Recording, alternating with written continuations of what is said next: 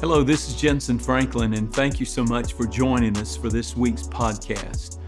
Our goal is to provide you with biblically based teachings that will challenge, inspire, and equip you to live for Jesus. If you haven't already, I'd love for you to go ahead and subscribe today to this podcast so you can get the latest updates from us and you don't ever have to miss a new message. Let's go right into the service. Recorded at Free Chapel. I believe it's going to bless you today. If you have your Bibles, I'm going to ask you to open with me to the book of Genesis chapter 12. Genesis chapter 12. I'll speak a few minutes this morning.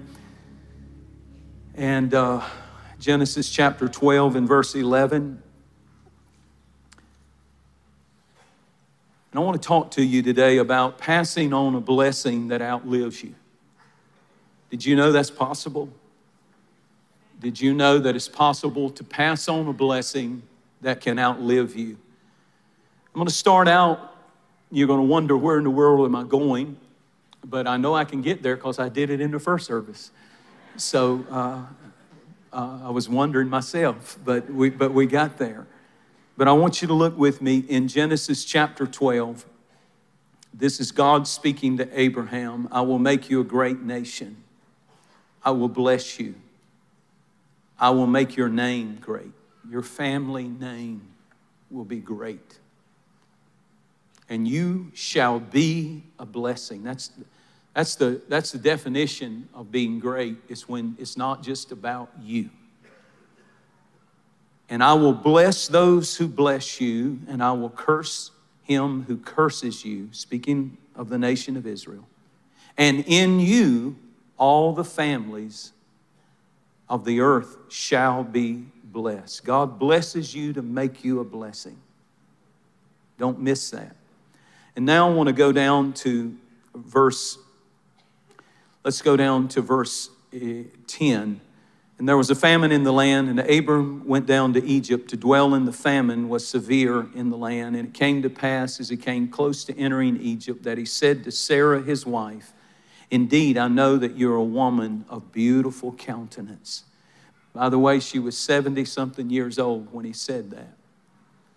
And she was. The Bible says she was a gorgeous, beautiful woman at the age of 70. So much so, he says this in verse 12, "Therefore it will happen when the Egyptians see you, that they will say, 'This is his wife.' And they will kill me, but they will let you live." Now, this is the strangest thing you've ever seen. Next. "Please say that you are my sister." This is Abraham saying this to his wife. "When they come to kidnap you, they're going to kill me if they know I'm your husband. So I need you to propagate a lie here for my sake." I want you to see as holy and as mighty and as awesome as Abraham was. His name, his literal name means father. The book of Hebrews, Hebrews 11, the Hall of Fame, calls Abraham the father of our faith. But I want you to see the other side. The Bible is a brutally truthful book, and it doesn't just give us the successes of people. It shows us in the weakest, worst moments. He's having one. "Please say that you're my sister. Listen, that it may be well with me for your sake, and that I may live because of you." And it was when Abram came into Egypt, the Egyptians saw the woman that she was very beautiful. And I won't take time to read. We'll stop right there and I'll sum it up in a minute. But the very thing he predicted happens.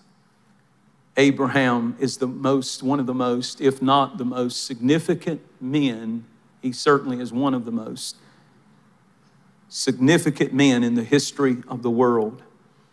And I want you to see patterns. I want you to see cycles. I want you to see something that maybe you've never seen in this. That in our families, the old saying that came from the 1600s, like father, like son, like mother, like daughter, there are traits. And we're not here to beat up men this morning. We're here to build up men. This church is about building up men. And I want to touch some things today of what are you passing on and what will outlive you. Because God has a plan for our families. In Genesis 12, the text said that there was a famine where they were, and in fear, Abraham makes a decision. Every time Abraham makes a decision in faith, it's a good decision. Every time Abraham makes a decision in fear, I'm afraid and I'm panicking and I'm going to do this and I haven't prayed about it, I haven't asked God about it, I'm just under pressure and we got to do something. The famine's hitting, everything's drying up. We're going to go to Egypt. Did he ask God? No. Did he pray about it? No. Did he seek God's counsel? No. He made major decisions in life out of fear, not out of faith. And when he did, they were disastrous. And so he takes his wife to Egypt. And just like he predicted, the Egyptian princes saw his wife, how gorgeous she was. They went to Pharaoh and they said, you want this woman in your harem. And when they come to take her, he says, now, honey, I've got this great idea. I know you love me, and I know you don't want to see me suffer and any harm come to me. So I want you to tell them when they come that you are my sister. And I'm going to tell them that you are my sister, that it may go well with me. And you'll become a part of an evil Pharaoh's harem. He's going to abuse you. He's going to do all kinds of things to you, but take one for the team. It's going to be fine. I'll be okay. I'm going to really miss you. How many of you know this man needs some marriage counseling right here? That my life may be spared for your sake. Talk about selfishness. What a guy. That my life may be spared. I'm doing this for you, honey. I'm giving you to another man to be, God only knows what. And it's all because I'm so unselfish that I'm going to keep myself for you alive. And the Bible said that before he could consummate, before Pharaoh could consummate and abuse that woman that he brought into her palace named Sarah, that God sent a plague, if you read the rest of that chapter, sent a plague to Pharaoh's house. And a plague came on Pharaoh and his whole house. And he says, get out of my house. I don't want you here. Something is wrong.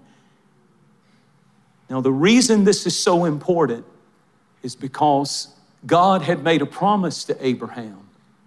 The promise that God had made to Abraham was that you're going to have a child, and that child is going to be called Isaac, and out of Isaac will come a child named Jacob. And Jacob's name will be changed to a nation's name called Israel. That boy will have 12 sons, and they'll become a mighty nation called Israel. And out of that nation will come one boy that will be born. David will be coming out of the tribe of Judah. One of the boys' names was Judah. And he'll have a descendant named Mary, and Mary will have a descendant named Jesus. All of this is hanging by a thread. And God is in heaven saying, Abraham, don't give your wife to another man, because the seed that's coming from your family is going to bless all the families of the earth. And he almost gave that miracle of that family away. I guess what I want to say to you who are here today is, please don't give your wife away. Please hold on to her. You have no idea the blessings that are connected to us standing strong in our marriages. Was it a good idea? No, it was not a good idea. God put plagues on Pharaoh's house, and God stopped it. God stopped it from taking place. The beautiful thing about God is when we make a covenant with him, and that's what Abraham did. Under the old covenant, he shed the blood of an animal, and he said, God in heaven, I make a covenant with you. And God said, that's the blessing that you heard me read at the beginning of this message, that I'm going to bless you, and out of you all the blessings of families will flow. And the enemy tried his best through a stupid decision to destroy that whole purpose and plan of God for that family. And you would think that if God spared you, I cannot imagine when he released Sarah and Abraham, I wonder if that was not a new form of birth control for about 2 months there. I'm just curious, I'm not sure. But I don't know if they made up real quick, but God completely stopped a disaster from taking place. And you would think Abraham would never do that again, right? How many of you men would do that again? If I offered Sharice up to somebody to make myself safe, she would stab me in the liver with a knife. She would say, you don't need to fear him, you need to fear me. I will cut you, I will hurt you. I cannot imagine this situation. But even crazier than that, I cannot imagine him doing it again. But you're not watching. I want you to see cycles now. Cycles that start occurring. Once you let the enemy into the family, it's a cycle.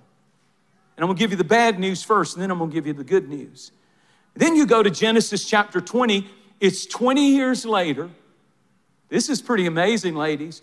Sarah is now 90-something years old. And this is what it says quickly. And Abraham journeyed to the south. 20 years later, he goes to a place called Gerar. And the next verse says, and Abram said of Sarah, his wife, it's the old switcheroo. I'm going to tell them you're my sister. They're going to come and they're going to say you're beautiful. And I want you to go along with the secret little lie. And he does it again. You would think that they would learn, but he's a man, and that's what men do. You would think they would learn the first time. I'm just going to throw this in for free.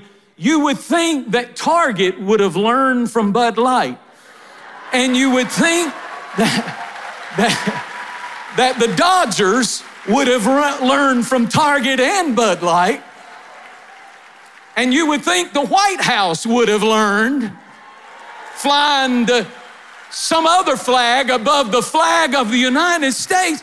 But what you don't learn, sooner or later, you're gonna learn. That God's word is right and everything else is wrong. And there is a difference between men and women, regardless of what the university says. I know that to be a fact. And the reason he did this again is because he's a man, and we just do things over and over and over and over. And there's a difference. We had 4 daughters, Courtney, Carissa, Caroline, Connor, and then Drake came along. And it seemed like all the time Sharice would ask me about Drake. She knew all about, she had a PhD in what girls do, but she knew nothing about what boys do. And she would say, is that normal for him to do that? Is that normal? I won't say all the things. I would say, well, is that normal? He'd just be out in the yard and he'd just start peeing. Just pee. He'd be walking down the mall, peeing a plant. I said, that's what boys do. That's what men would do if they wouldn't get arrested. It's just something about it that is very manly or freeing. And that's how Adam did. And then when we come of age, we have to stop, but that's why we start hunting, so that we can go back out in the woods and do it again. It's just what men do. Leave us alone. We don't want to be like you.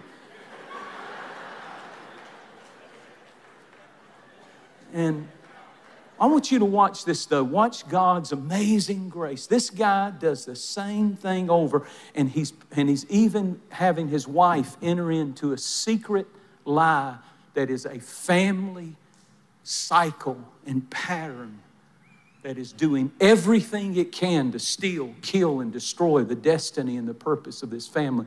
And the Bible said that Abimelech took Sarah thinking that she was Abraham's sister. And that night, before he could lay his hands on her and violate her, this is what your Bible says. It said, and the Lord came to Abimelech in a dream and said to him, I love the subtlety of God, you're a dead man.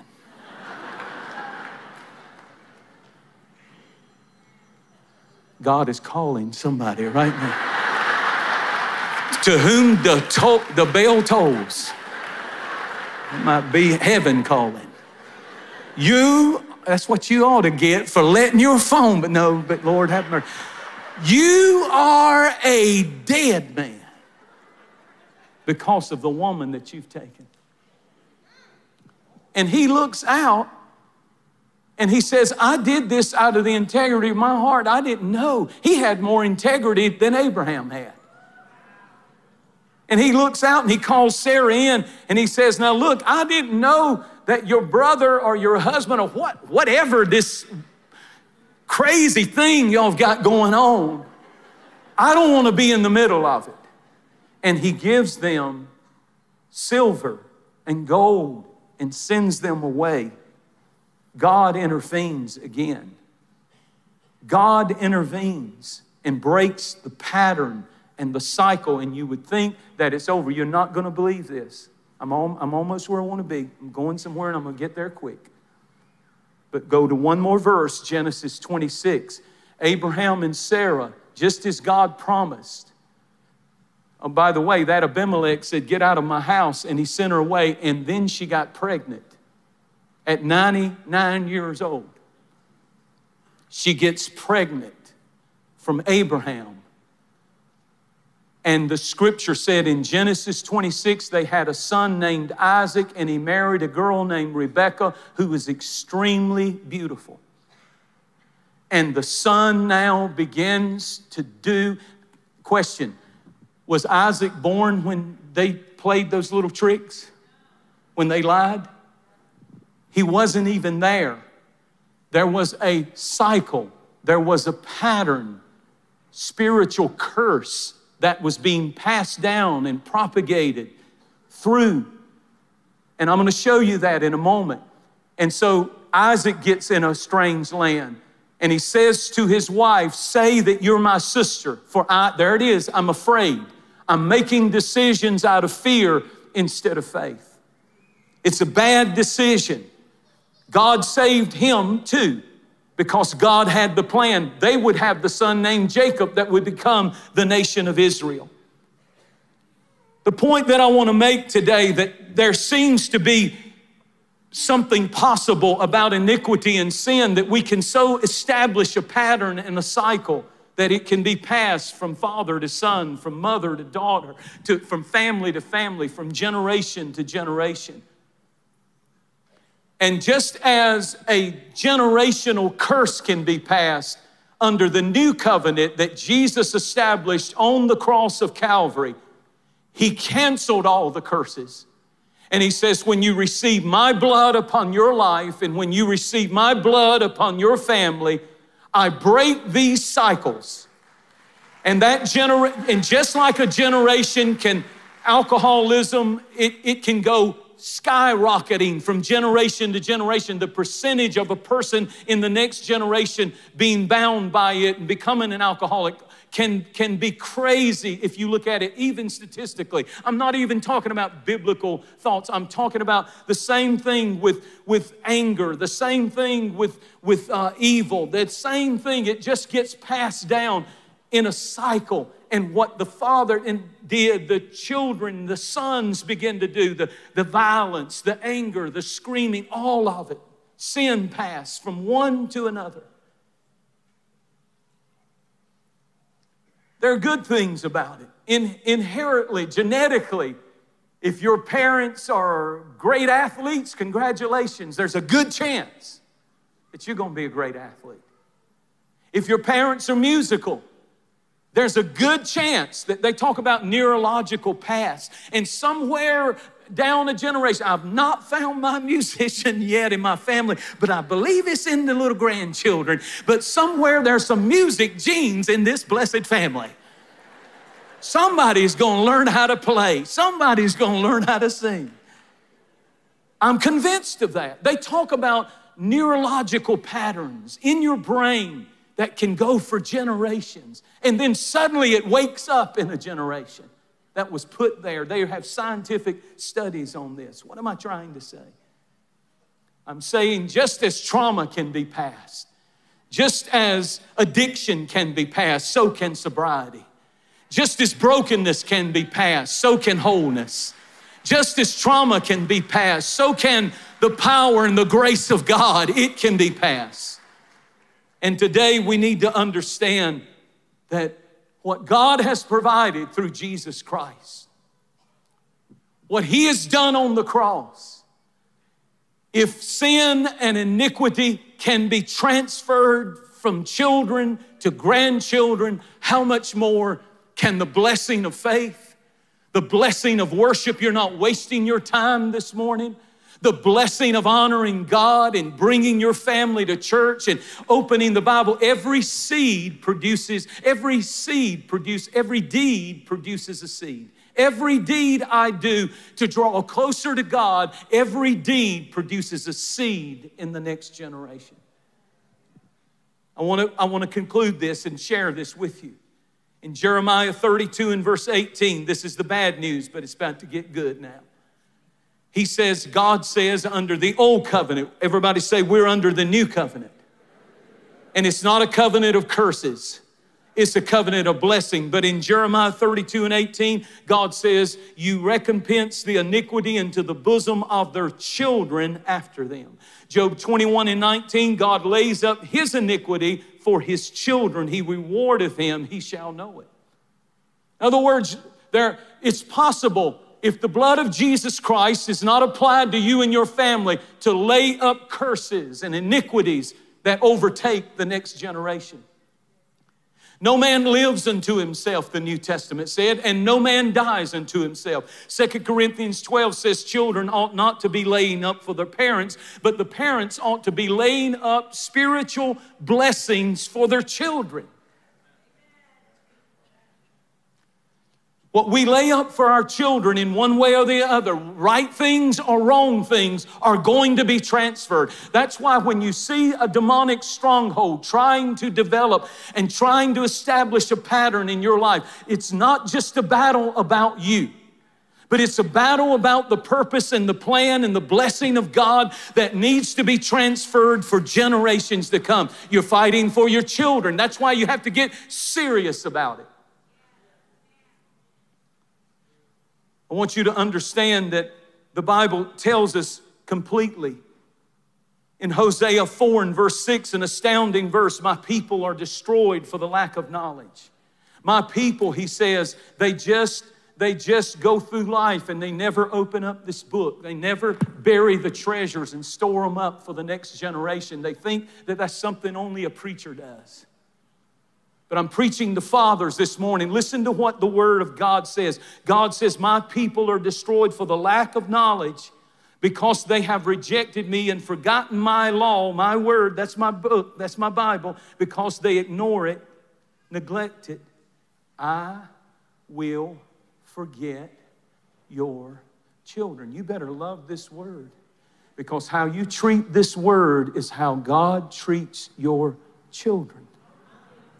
If you ignore it, if you don't honor it, you can set up generational blessings that can be passed down for generations. Now I want to show you the other side of it. What happens when you begin to say, I don't want to pass? And I want to say, I don't want you to be embittered against your father. If your father was an alcoholic, or he was never there, or this or that, today, let's just settle that there's something he did right because you're here.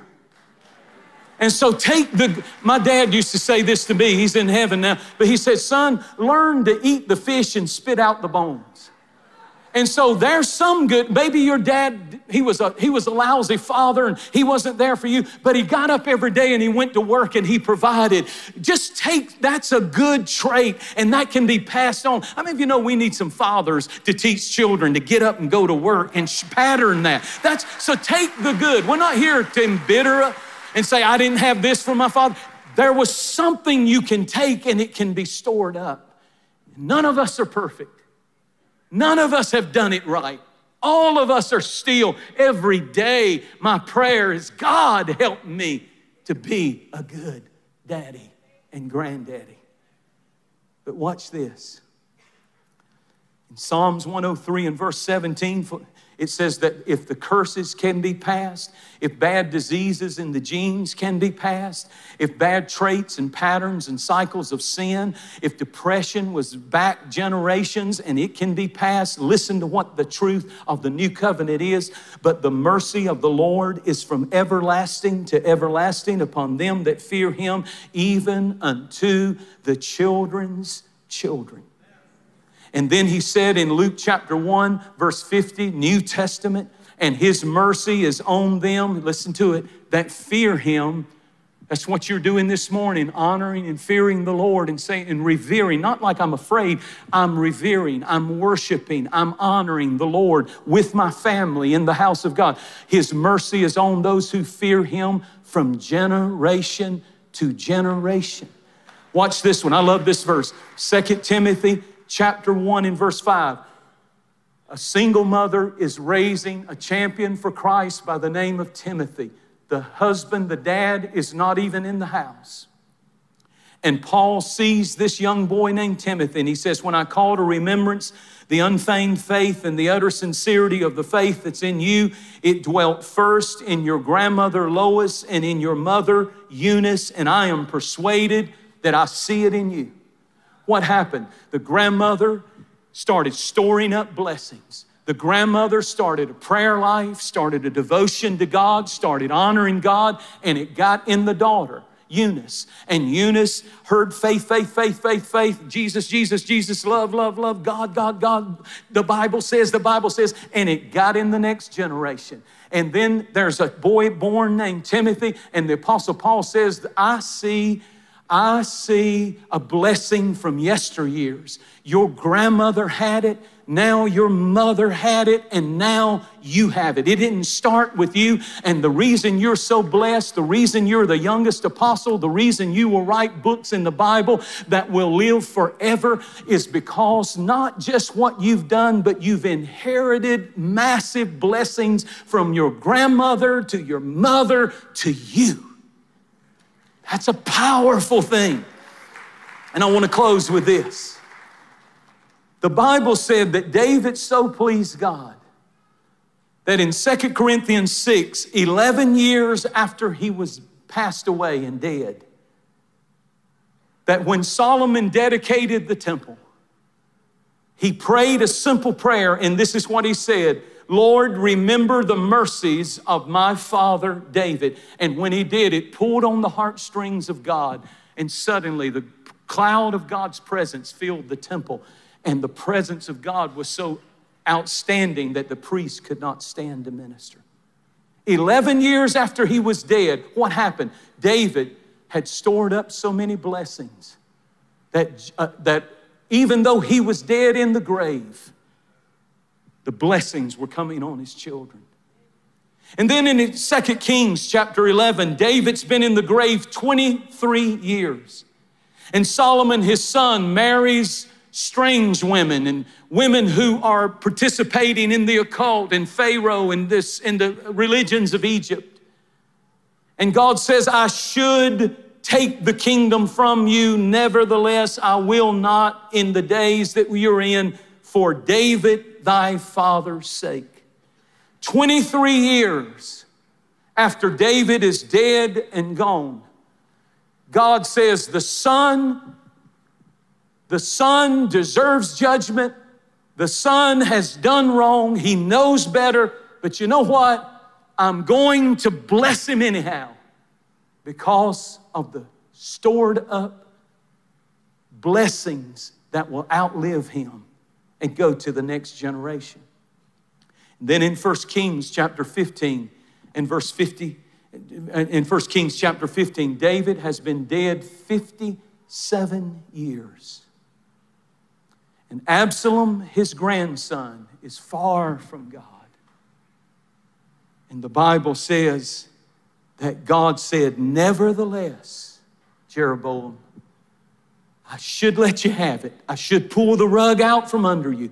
But because your great-grandfather stored up prayers, he worshiped with his little harp. He praised me. He wrote psalms and love songs to me. He wasn't some kind of weak man. He was a powerful man. He was a warrior. He was an elite, athletic, muscular, 300-looking man. In the movie 300, that's what David looked like. Look at the stories of him. Listen to, he was not some weak, effeminate man. He was a powerful man, but he loved God passionately. And God said, I can't get over the blessings that have been stored up.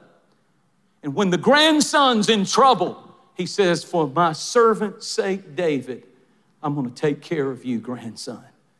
I'm going to get you out of the mess you're in. Can I give you one more? In 2 Kings, come on guys.